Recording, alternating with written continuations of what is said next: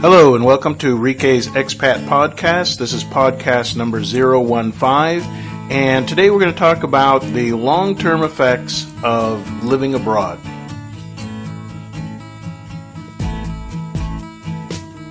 Usually, most of the conversation and focus when a person is thinking about moving, say, to the Philippines or anywhere in Southeast Asia, anywhere away from your home country, really, and moving abroad permanently, most of the focus is usually placed on, well, what are the new things that will be added to my life? And they think about, let's say, for instance, with Asia, they'll think about different dating opportunities, they'll think about tropical weather, changes in culture, just an easier lifestyle, that sort of thing. Those are the things usually we focus on, how our life will change for the better or just simply be added to our life. But what I wanted to talk about today, and I'll largely be sharing with you my personal experiences because I don't believe everybody reacts to long-term living abroad as an expat. I don't believe everybody reacts the same way. We all have different personalities, different priorities. But I wanted to share with you a couple of things, the long-term effects, now that it's been over 4 years here living in the Philippines, that has affected me personally, both sort of in a beneficial and maybe not so beneficial way. The first change that I noticed was after I had been here about 15 months. And what I did was I went home after about 15 months in the Philippines, and I had already just gotten into a groove here in the Philippines. I'd never been here before. I showed up in July. I stayed an entire year, and then past July, I didn't go back home to California until right about November, and I stayed through November, December, and then part of January there to spend time with my family back home in the United States, and I really did not see this coming. It totally hit me like a ton of bricks. In fact, it had such a profound impact on me that first trip back home after being gone for 15 months. That I wrote a pretty lengthy article about it. I'll put a link here at the bottom of the page here at lifebeyondthesea.com. And it really, really did just hit me out of left field. I was anticipating, I got on the plane and I rode back home and I thought, well, this will be great. I'm just going to see my family and everything will be cool and just like I left it. And it took maybe a day or two. Now, family and everything was great. We have a very close, tight-knit family, and that part of it was good. And then after, about a week or so, we started going out. My boys and I, we love to go out and eat sushi. We love to eat anywhere, but, we especially love sushi. And then I started going out on my own, and then I took one particular day where I went into Temecula Valley, which is where I spent a lot of my time. I lived in that whole area. Literally every city around there, from Murrieta, Sun City, Menifee, you name it. I've been all around that area. And there's a large shopping mall, so I went to the shopping mall, and it was like being in a dream. It was truly surreal. It was like I had never been there before. I was completely alien to everybody around me, and yet I'm there among other Americans. And everything that they were doing seemed so strange to me. And I quickly noticed a couple of things.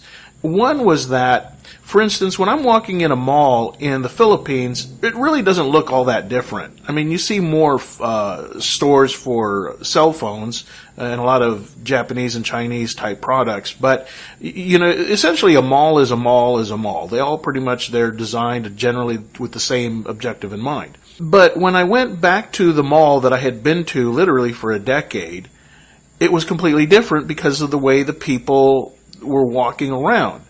In the Philippines, everybody's walking around just kind of minding their own business, same as in the United States. But I knew that in the Philippines, and I've done this many a time, is I could just walk up to literally the next person that passes me in 2 seconds. I can just walk up and stop them and say, hey, excuse me, can you tell me where such and such cell phone company is, or tell me where I can pay my electric bill, whatever it is. When I'm new to a new mall or whatever, in the Philippines, I'll stop them, and it's instantly, it's just sort of, oh yeah, it's very casual. It's like, oh, it's right here. A lot of times it's they'll be very helpful. They'll even say, oh, I can walk you part of the way or whatever. I mean, very friendly people. And of course, it's kind of obvious I'm a foreigner, and so generally I would say 99.9% of the people I run into in the Philippines have been very friendly and outgoing when I've gotten lost driving, needed directions. Again, I've been invited into people's homes who I was a total stranger. Next thing I know, they're handing me a plate and they're like, here, grab some food, and they're having a fiesta. And, it's just a very friendly type of, and even though you don't take advantage of that all the time, you're not always asking for directions or always going to a fiesta.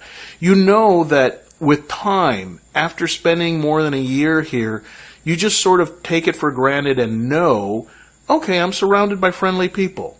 That's just how it is, at least in the Philippines. Now, when I went back to the mall in Temecula, and this is nothing particular to Temecula, I believe the same thing would have happened had I gone to Long Beach or any other mall in the United States, is there's a whole different demeanor that we Americans have, and it has to do with our sense of privacy. And to maybe even another degree, our sense of distrust.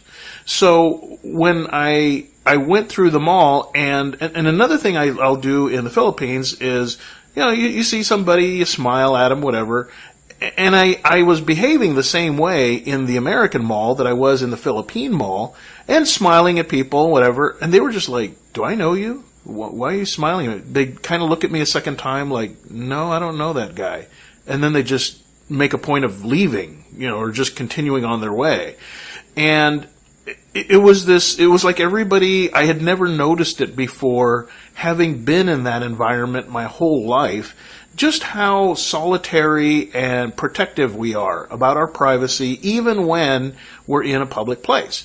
Now, another thing I noticed was that in the Philippine malls, you can just take out a camera, take a picture, your selfie, take a picture of your girlfriend. If you see like a mascot somewhere around, sometimes they have these animated, mascots for promotional purposes. Or they'll even have promo girls out there promoting a product, and they're usually tall and very pretty and dressed in little mini skirts and whatnot and high heels. And it's a very common thing in the Philippines. You really don't see that in American malls so much. You're not going to really see skimpy girls, and I mean, I'm sure maybe at a hot rod show, but not at the mall on a daily basis. And definitely you're not going to see them break into dance and do a whole choreographed routine. And so there in the United States, I remembered before I left that they had actually made a point in the newspaper of saying that you're just not allowed to take photographs inside a mall in the United States, because people are very protective of their privacy, and they're very suspicious. They're very, just sort of like distrusting of, why are you taking pictures in the mall? Do you plan on blowing this place up?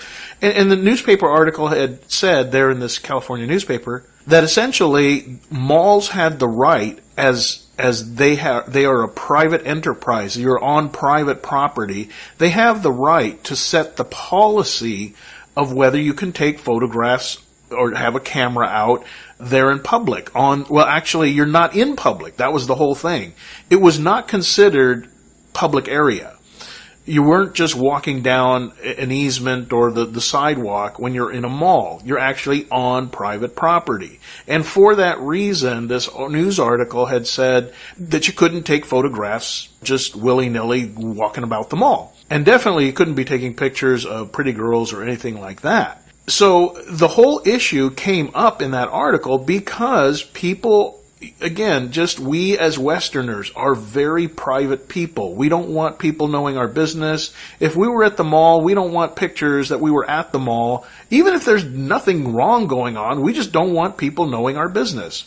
It was kind of a shock. So I walked through the mall almost like a ghost. I felt like a ghost, like I was invisible. And I didn't relate to the scheduling. Everybody there was like on a schedule.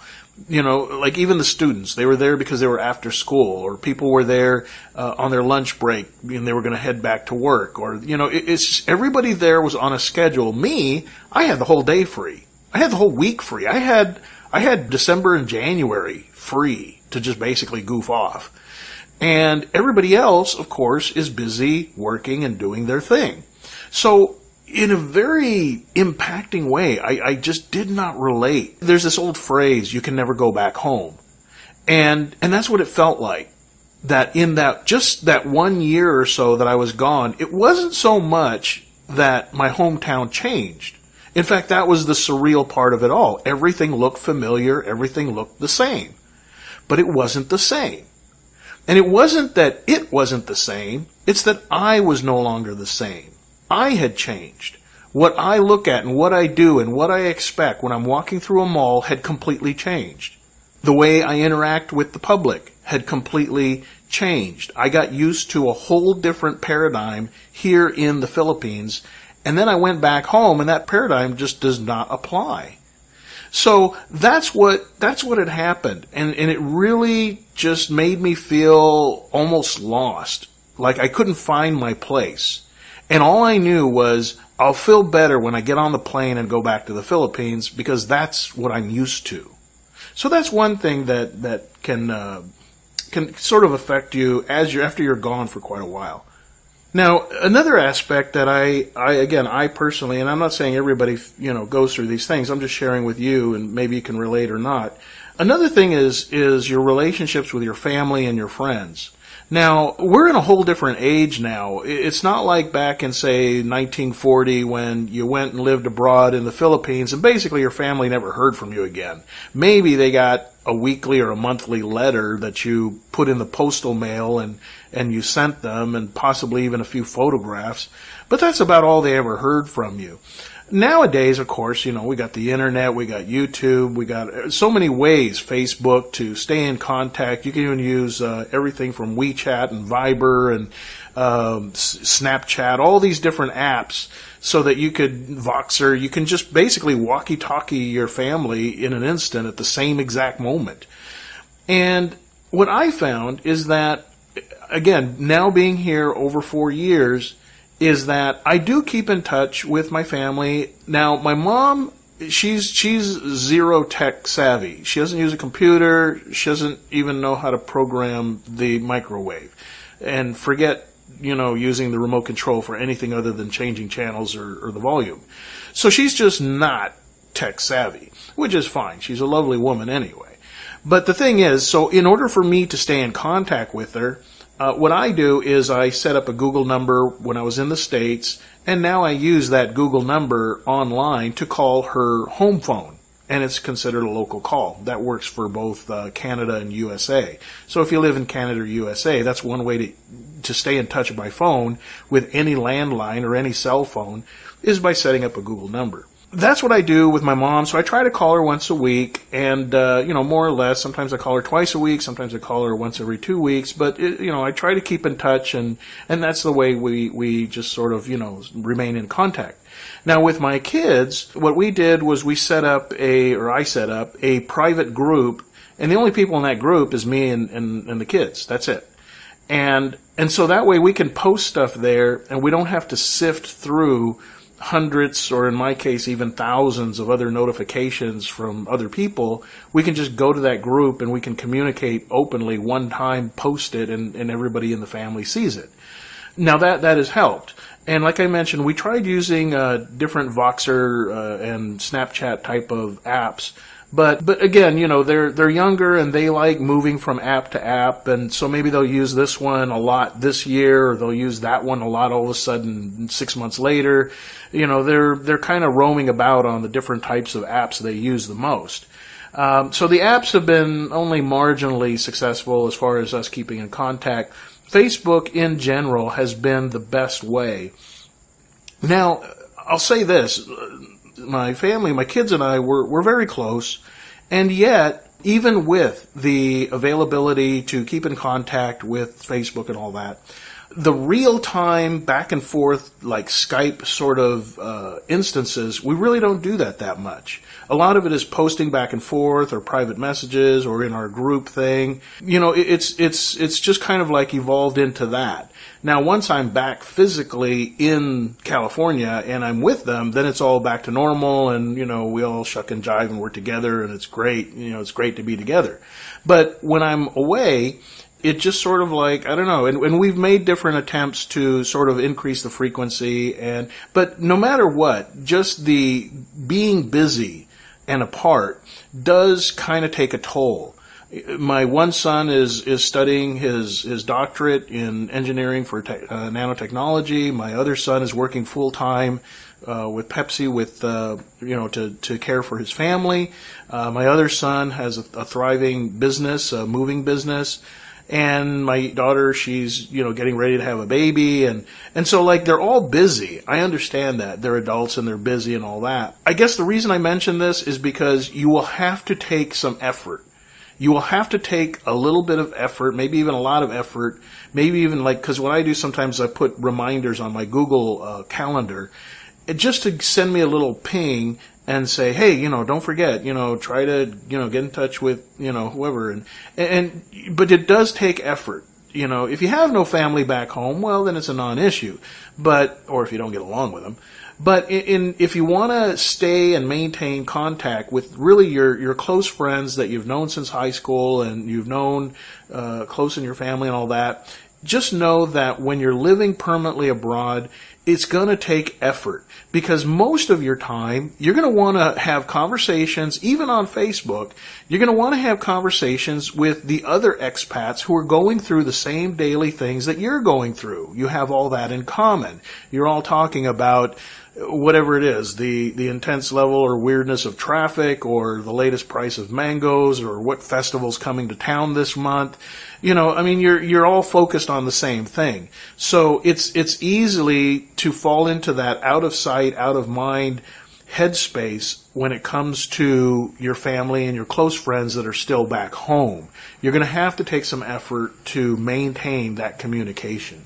The other thing the way that I've been affected with long-term stay out of my home country at the United States and living out abroad in the Philippines, the other way that really just completely changed my entire mind is on the issue of dating.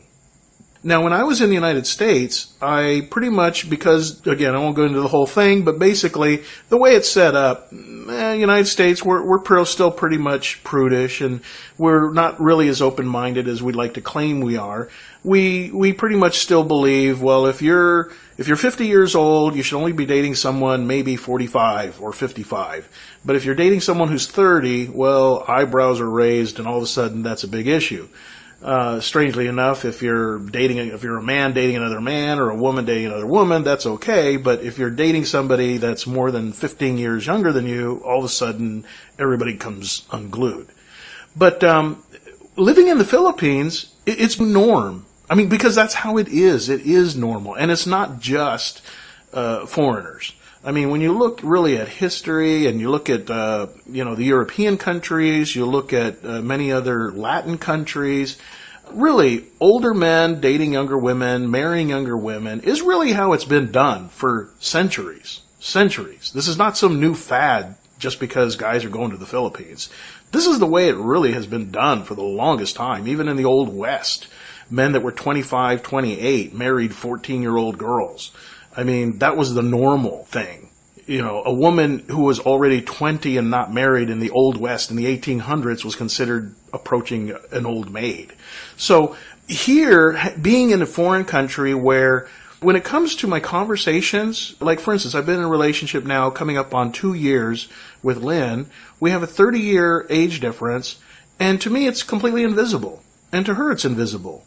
I mean, I noticed it maybe the first 2-3 months, but after that, she's Lynn the person, Lynn the woman I love. She's not 30-year younger girl. She's my girlfriend. We deal with each other as people, not as, oh, you're the younger person, I'm the older person. Like I said, it just disappears. It becomes invisible. It's like you don't relate to people based on their shoe size. And in the Philippines and in most other countries in the world, really, you don't really relate to each other based on age. It's a non-factor. It's a huge factor in the West. It's a huge factor in UK and Australia and Canada, United States. It's a huge factor there. Oh my God, that guy, he's dating this girl and she's 20 years younger. Oh, how could that be? But in the rest of the Asian country and a lot of Latin countries and even some of the European countries like France, it's really not a big deal. You go to Italy, you see this all the time. So, getting used, well, I won't say getting used to it. What happens is it becomes the new norm.